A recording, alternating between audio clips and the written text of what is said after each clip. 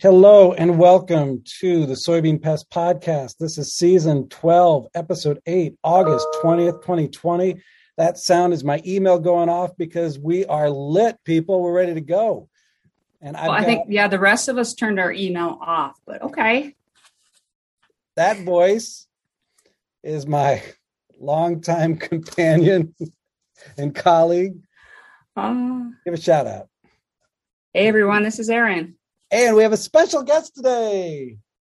We do. She's so special in many ways. And we surprise asked her with no preparation, and she agreed. So she's a trooper. All right. Ashley Dean, tell the people who you are. Well, I'm Ashley Dean, and I guess I work alongside Erin as an extension entomologist for field crops. So I get random surprise invites to their podcasts every now and then. We talk a lot about you on this podcast because you do a lot of cool, amazing stuff. You do a bunch of surveys and you prepare a lot of material. You're a co-author, I believe, on some of the awesome stuff that Erin's putting out through the Journal of IPM, to which she has laid claim to. She's now the JIPM queen. So just give the people a little bit of what you've been doing this summer. Oh, gosh. A little bit of everything, I think. Like you said, I help with coordinating different trapping networks in Iowa. So we did the moth trapping network early this spring. And then we do some research stuff with Greg, who is her lab tech. So I help with all that stuff. So we did some bean leaf beetle.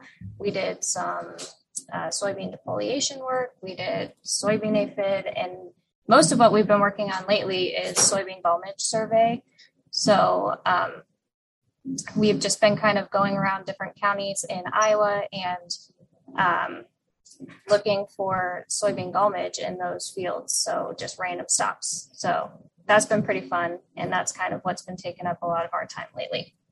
So this is usually the time on the podcast where I say, hey, Erin, what's going on in the field? What have you heard? So maybe I should just ask you, hey, Ashley, what's going on in the field? What have you seen? Well, I guess we can start with soybean aphid. There hasn't been that much this year, I don't think. I haven't heard from very many people that they're seeing soybean aphid at all, let alone at any high levels. It's a drought year, so I guess people have been seeing spider mites a bit more and maybe more than they normally do. Also a drought year insect. I've seen a lot of grasshoppers in corn and soybean. So just a lot of grasshoppers hopping around. Soybean gallmage is one that we've been, just because we've been in those Western counties, right? So we've been seeing soybean gallmage. What's interesting though, is when you walk into a field, you don't really immediately recognize injury or anything. So, but you can find them when you split the stems open. Ashley, can I interrupt? Are you seeing any sudden death syndrome in soybean as you're scouting around? Yeah, I guess just based on my sort of limited knowledge of sudden death syndrome, like what the foliar symptoms would look like, I feel like I've seen quite a few fields with some foliar symptoms. Mm-hmm. Yeah, and like you said, I wonder if people are looking and seeing those kind of rapid declines and not knowing if it's midges or pathogens. They kind of look the same from the road, I think. Yeah, definitely. I think it can be easily confused. Yeah, and you guys found 3 new counties this week, right? Confirmations of soybean gallmage larvae. Yep. Was it Emmett, Taylor, and Adams? Yes. Okay, so that's a little bit more central in the state. So that's interesting that they're sort of making a slow move to the central part of Iowa. Yeah, yep. We'll be doing some more surveying over the next couple of weeks. So I suspect that we'll get a lot more new counties this year. Yeah. Thanks. That's great. Good luck with that. I think I also heard on the phone call today, the occurrence of gall midge adults is something you all are tracking. And can you comment a little bit about that? Because as you mentioned, you got to look for the larvae in the stem, but the adults are more active, right? They're flying around a little bit. Is that something that you could notice, or do you have to have special emergence cages in order to, capture the adults and see them in your field? Yeah, you're unlikely to see them walking in the field, or even if you're using a sweep net, I'm not sure you would capture them that way. We've tried sticky cards without a lot of success. Really, the best way is to use like a rootworm trap, and it's a trap that's put right over the soil, or right on top of the soil, and it captures adults as they come out of the ground. And we haven't had very good luck with their placement. I don't know if it's just unlucky or really low populations. Very few adults have been captured this year with our locations. It's really different across the state line into Nebraska, where they're finding hundreds, sometimes hundreds per cage. So they've collected a couple thousand adults this year, no problem. And so they've had a lot more pressure from larvae too. So they just have, I think, more midges than we do. But yeah, we haven't been too lucky with adult emergence captures this year. Well, is it luck, or is it something special about Nebraska or the locations where they're sampling that they're seeing more adults? I thought I heard somebody in the call say today that, well, maybe it's the drought that is keeping maybe the adults from emerging. Maybe they're not, surviving as well from pupa to adult stage. But I thought Nebraska was experiencing the same drought as we are. Maybe not. Maybe their central pivot irrigation is, alleviating the effect of drought on gall midges. What do you think? Yeah, I don't think that where they sample, they're on pivots. But I don't know. I'd have to look at the drought monitor to see if they were D2, D3 like we are at our locations. They may not be experiencing as severe as drought on the eastern side. But I'd have to ask Justin, but I don't think where they have traps, they're not on pivots. But yeah, I just don't think we know enough to understand their success to adult, or how a drought or different soil types may impact their survivorship. That's both exciting and also disconcerting, right? I mean, there's a lot to learn about this pest, new to science, new to the world, but troublesome given the damage that it can do, right? So a lot of nodding, which is great in an audio medium like a podcast. Thanks, Ashley. All right. So any other updates, any other things you're seeing in the field that we should share with our listener? I don't know. Ashley, do you want to talk about those very special rootworms that you saw this week? Special rootworms. Yeah. Oh. Maybe Matt knows. Yeah. Well, I feel like he's a little bit more knowledgeable on rootworm than us, maybe, but he may not be. It's your master's degree, wasn't it, Matt? Master's and PhD, but I don't like to talk about myself. I'm a 2-time state champion in quiz ball. I don't like to go back in the past. Let's just keep moving forward. What have you seen, Ashley? So I guess it's worth mentioning that, I talked a lot about what we've been seeing for soybean insects, but the main thing that we've been seeing for corn is corn rootworm. And there's just a lot of them this year. And so people are noticing them just from the sheer amount of adults. So we were out in some fields this week, and I found some Western corn rootworms that are red or orange in color. Oh, you can't see this very well, but anyway, they're podcast, not a visual medium. Yeah, well, I was showing you, Matt, not our audience, but anyway, so they're reddish orange, and I guess I don't know what causes that, or if anyone has any speculation, or if it's just something environmental. I don't know. It was kind of cool though, because I thought it was a bean leaf beetle when I saw it, but it was in corn, so I looked at it, and it is a Western corn rootworm. Oh, cool. It was striking. Yeah. Could we take a picture and show our audience, our listener? Maybe they would know. That's really cool. I don't know if I've ever seen that before. One thing I have noticed, and thanks to Joe Spencer for pointing this out, you can kind of see some of what the rootworm is feeding on in the adult stage, because the abdomen picks up some of the color of the food. So rootworms that have fed on green foliage will have a greener tint to their abdomen on the underneath side. It would be the ventral side. Than those that have been feeding on corn pollen and kind of yellower material. But red, is this is throughout the insect, or is it just in the abdomen that you're seeing this color? The elytra. Yeah, it's the whole insect. It looked like a bean leaf beetle color, kind of that like orangey brown color that some of the adults can have, but it's definitely not a bean leaf beetle. But just like first glance, you're like, whoa, cool. Yeah. Yeah, take some pictures. That's interesting. Maybe we're geeking out in something that the rest of the world doesn't care about. Yes, I think so. But, yeah, this is what we talk about sometimes around the water cooler. That's what like fresh eyeballs can do. Like young eyeballs that Ashley has, she can like see these in the field when there's like you're being peppered with adults. She's like, look at this. You're not actually being peppered in the face, are you? It's not like, yes, really? It was that bad. It was bad. Really? Like you open up a husk and like they're just like coming out left and right because they're trying to get what's left of the green silks. Yeah, they're hungry. And they're there to party. And by party, we mean eat your corn. So and a little bit more. Anything else? Because we got something real big to talk about. Okay. Yeah, let's move on to that. Oh my gosh. Our big agenda item.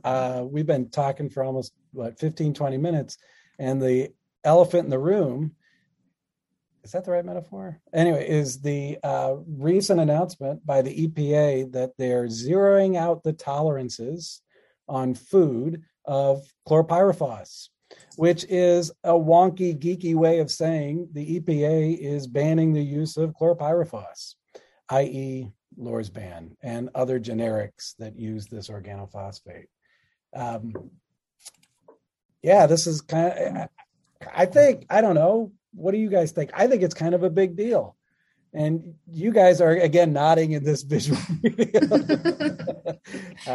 To the listener, they are shaking their heads, yes. I don't work as directly with farmers as you all. What do you think the impact of this will be? You think it's a big deal, or is this, not surprising? Well, it's big news in the agriculture world because, especially in field crops, we don't have a lot of products to choose from. So to remove a product like chlorpyrifos is going to change how people manage their pest problems. Usually alternatives would be more expensive, especially if you could get something generic. And I was a little bit confused when that came out. And so I followed up with some pesticide safety experts. I asked our group here at Iowa State, like what's considered a food, and would corn and soybean be included in that? And she sent me a nice response. So thanks, Betsy Danielson. I'm not sure if she's one of our couple listeners, but if you are, thanks. She said, zero tolerances on specific food and feed commodities. And so that would include field corn, any type of grain, refined oil, stover, alfalfa for hay and forage, and soybean. So it includes like most of the field crops, I would think, are grown in Iowa and probably the Corn Belt. Yeah. So as I understand this, Sorry, Matt, we can't hear you. Oh, go ahead. Oh, we can hear you now. Yeah. So my understanding is the registration process for an insecticide involves a couple of factors that the EPA rule on. And one of them is this thing called a tolerance, which is how much of the product can be on the crop that is eventually sold to a consumer. And tolerances are set based on how safe that product can be if it's accidentally ingested by a human. And so to say zero is to say this is not safe anymore as deemed by the EPA, and so it can't be used. And going forward, there's a bunch of questions, right? About, well, when does this occur? Because a lot of product has been sold already, right? I'm assuming, there are farmers who, or applicators even, that have purchased chlorpyrifos and have it in a storage unit somewhere. Can they still use that? It was purchased legally. I don't know. What have you heard on that topic? I haven't heard anything on. I assume it's going to be a phased thing. Do you think it's going to be immediate, or I don't know. I assume it'll be phased out. Because I don't know how much storage a farmer would have, maybe product enough for a year or so, but I don't think they would consider it like long-term storage. Maybe like 5 years worth. Yeah, maybe we could bring Ashley in here, because Ashley, was it a year or so ago, you wrote an article about this topic, specific to chlorpyrifos, and one of the big companies that manufactured it, who stopped manufacturing it. Can you give us a little recap of that article and tell us what you learned then? Yeah, so I think it was a year ago that Corteva announced that they would stop producing their chlorpyrifos products.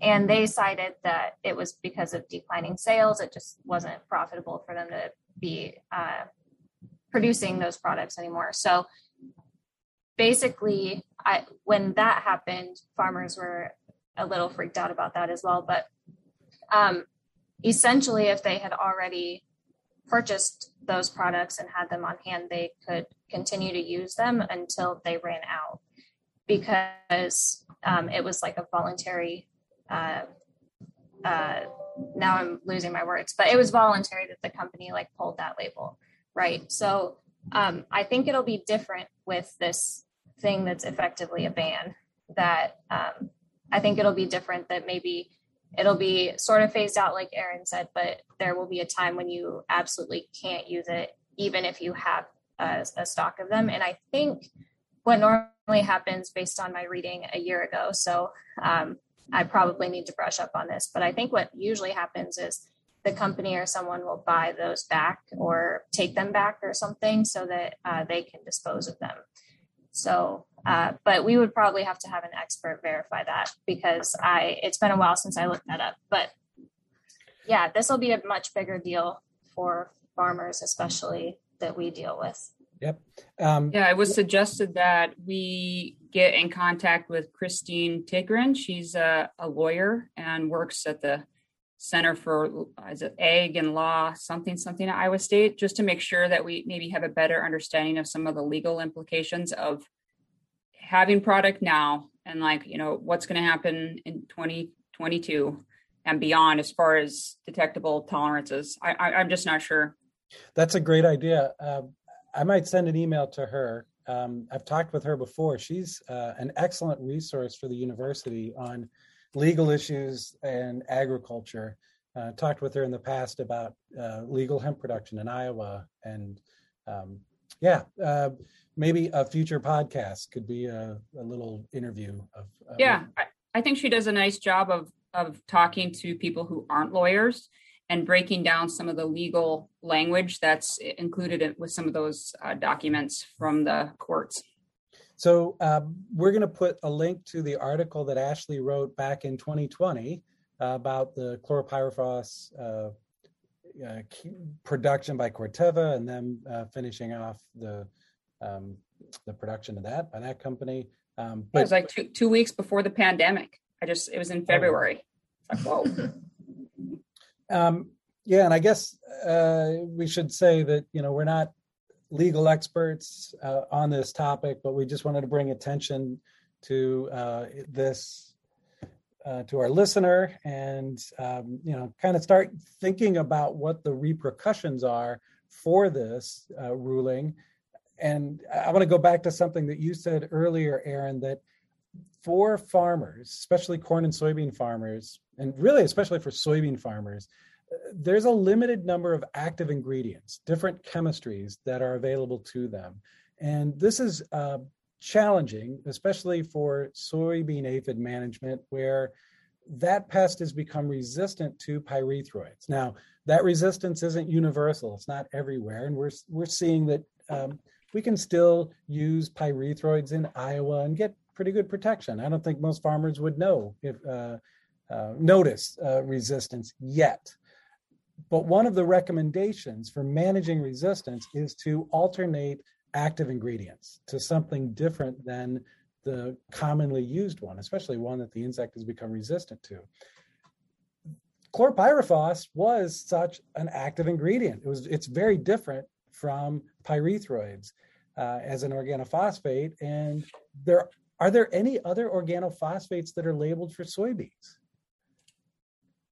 You're shaking your head, yes. Yeah, sorry. I was trying to think of some common or product names, but there would be alternatives to I forget if it's is it a 1C, Ashley? I forget what it is, but there's like 1A and 1C. So there would be a couple of options within that group 1 for the organophosphates. There'd be some options. I just can't think of product names off the top of my head, but there would be some options. But you're right. It's not just soybean aphid.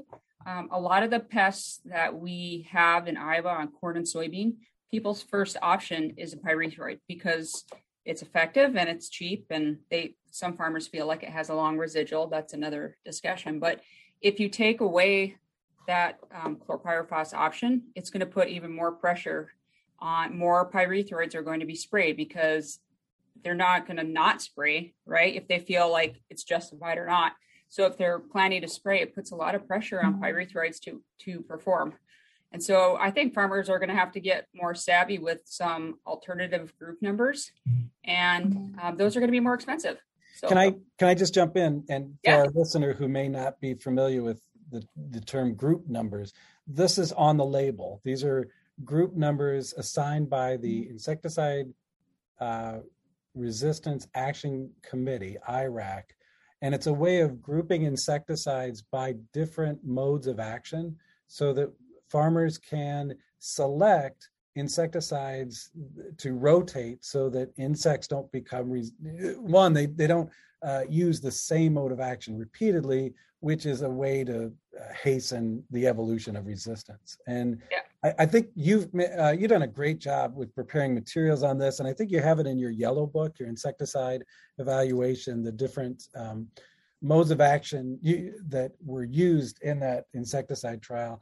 And if I remember correctly, although there are different brand names, there's a lot of different brand names, and there's fewer number of different chemistries.